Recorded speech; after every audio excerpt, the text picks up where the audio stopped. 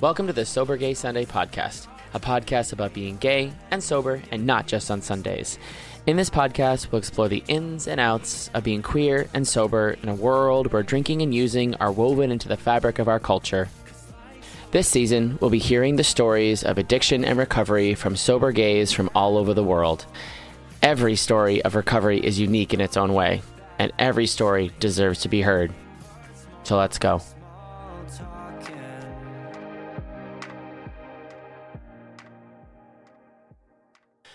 In this episode, we welcome Alex. Alex has been out since 2011 and working in Northwest Pennsylvania queer activism ever since. He joined the board of the NWPA Pride Alliance in 2012 at the age of 22. He spent much of his 20s in environments where drinking was expected, leading to alcoholism. In 2019, he started to experience medical issues that were made worse by drinking. His health forced his hand, and in June of 2023, he celebrated 4 years of sobriety.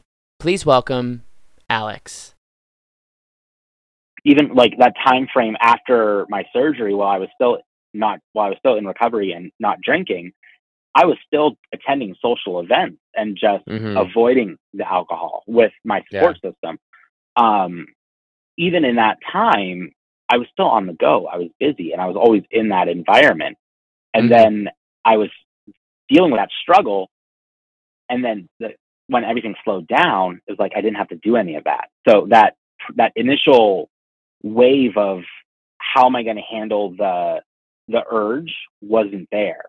Yeah. What the period that I thought at the time would have been the hardest time, like that first 6 months to a year. For sure. So what are some of the tools in your sobriety toolbox that you use now? Do you go to meetings or do you do therapy, any sort of groups and organizations, anything like that? Journaling? What are some of your tools? Yeah. So, one of the ways that I found out about you was about another podcast. You and I were both guests on the Gay A podcast. So I love listening to podcasts just about other people, hearing other people's stories.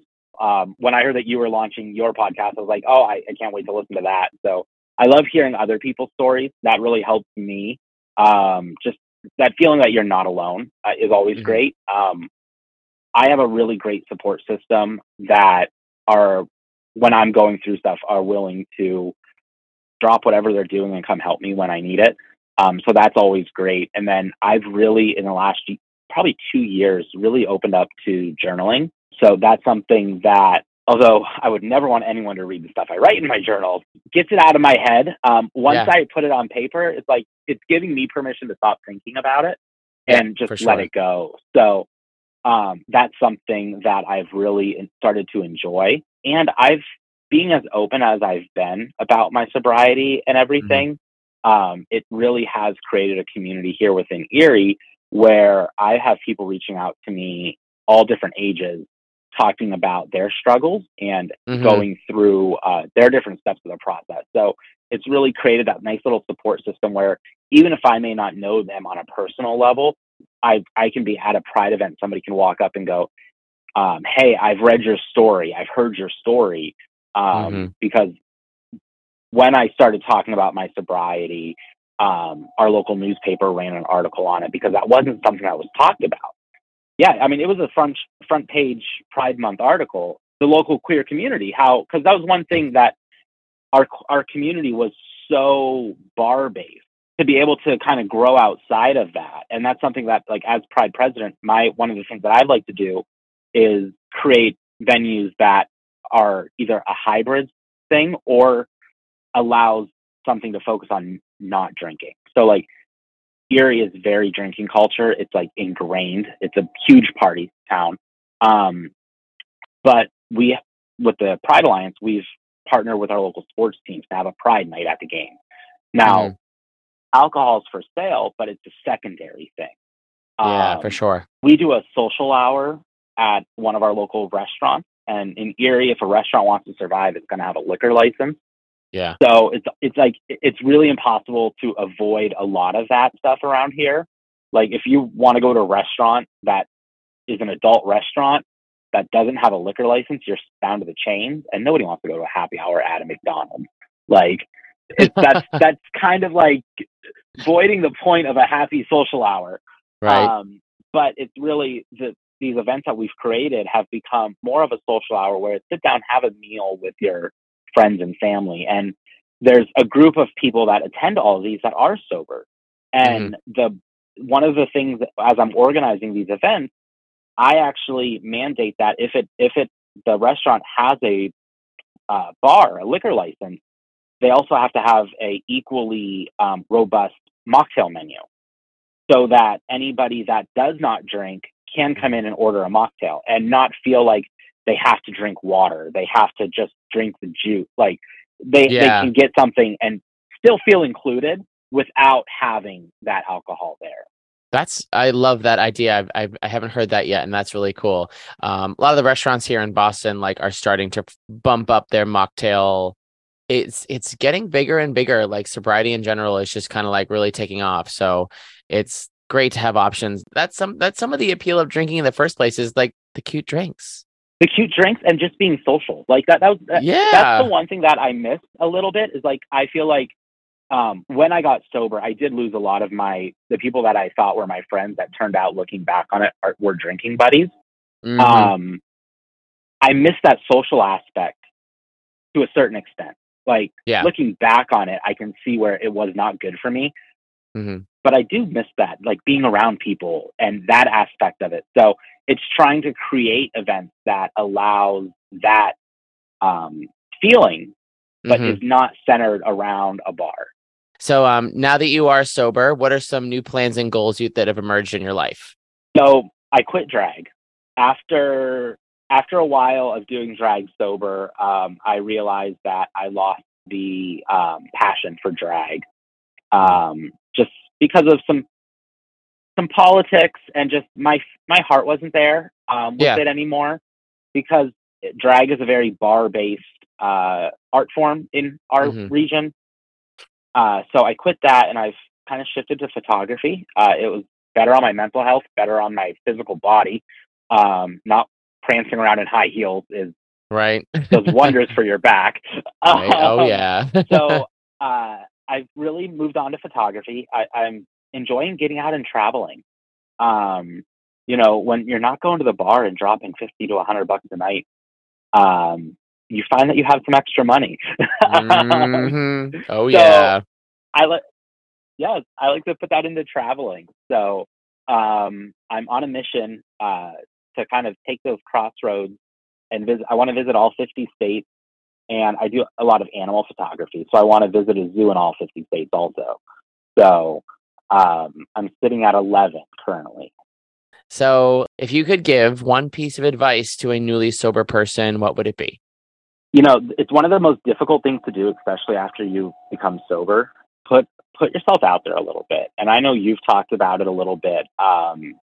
Using just the hashtag online that you're sober can take yourself a long way, especially in a smaller community like mine. It's hard to connect with people locally. But as soon as you start to put yourself out there as somebody sober, and as soon as you're comfortable doing that, it makes it easier for you to connect with others and then build that support system. And it's a completely different support system from the one that you had that maybe got you through the process.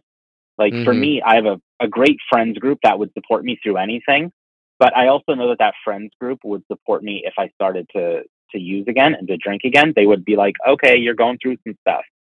They're not necessarily going to help hold me accountable if I started to drink.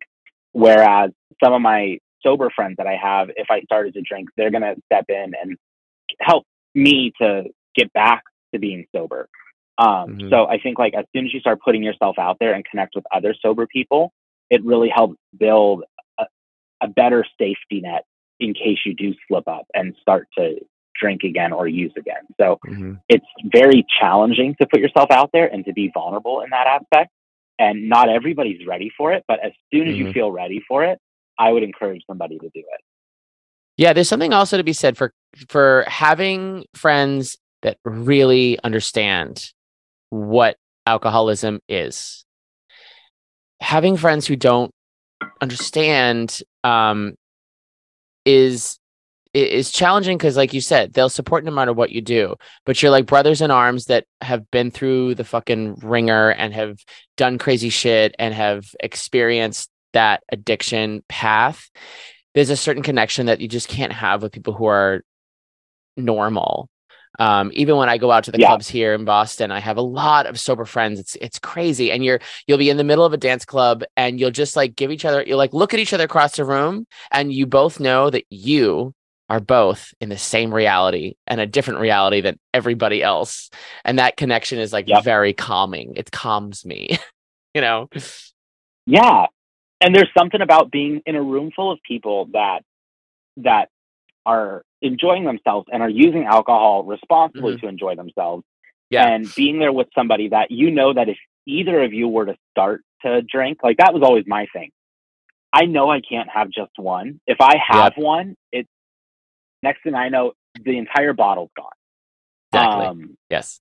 Same. And like I've had that conversation with my parents. They're like, they're like, "Are you done drinking forever?" I'm like, in my head, I think I have to be. Like, I'm not going to sit here and put unrealistic expectations on myself and say, yes, I'm done forever, because that's just too much pressure for me to handle. Yeah. But I don't see a situation where I can go back to drinking. Like the only thing that I miss about drinking is I love to drink wine, and our region here in Erie, it was known for, we have really good wine. But I also know that if I have a bottle of wine, I'm drinking the whole bottle that night. In which it's going to put me right back into the same point I was. So I can't. I know myself enough that I can't go back and do that. So it's one of those things that, like, when I'm with some of my friends, one of my best friends in Meadville, when we do our social hour down there, him and I will sit there and talk forever and just have a great time. Everybody else is drinking around us. And he goes, "Do you ever wish that you could have a drink here?" I'm like, No, I don't.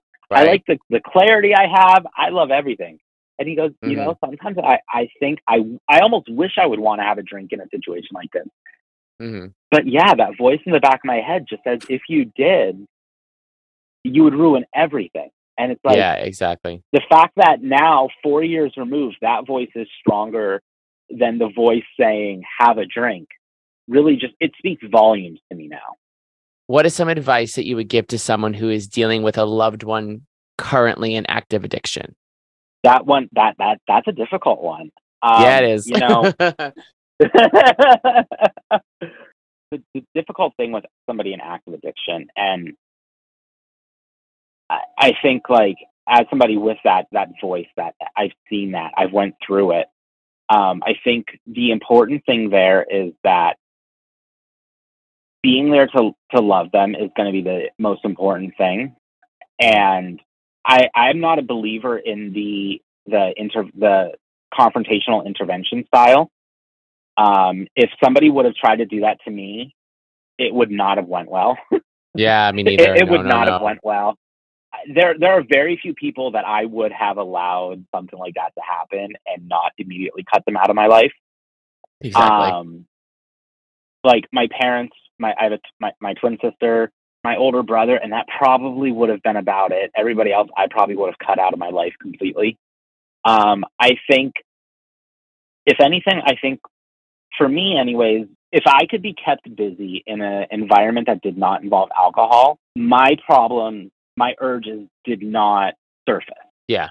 So it may seem like a small thing to do, but if you can help, like, maybe you take them to somewhere that does not involve alcohol. Personal experience.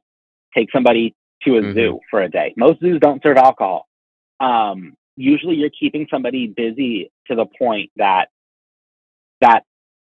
addiction voice in their head is kind of shut off because they're engaged somewhere else. So if you can kind of help them, it may not be a full-time escape, but even just that little bit can be helpful. And in many situations, that can almost trigger that other voice to say, I went 4 hours without drinking. Even when I was drinking a lot, there was days that maybe I went an entire weekend without drinking because I went camping with a friend that we did take alcohol. Like, I would come home Monday and I'd be like, wow, I went all weekend and I didn't have a single drink. If you could have your dream Sober Gay Sunday activity where money was no object and the sky was the limit, what would your activity be? Well, money is no object. I've kind of mentioned it. I'm a huge animal nerd, I'll call myself. Okay. I love my photography. My dream kind of afternoon would be African safari. And that's probably a little more than just a one Sunday afternoon. But if I'm doing it Sunday afternoon here in Erie, I'm taking a hike. We have a beautiful hiking trail. So if people want to find you on social media, where can they find you? Alex Spoon. The last name is spelled STHON. Little bit unique spelling.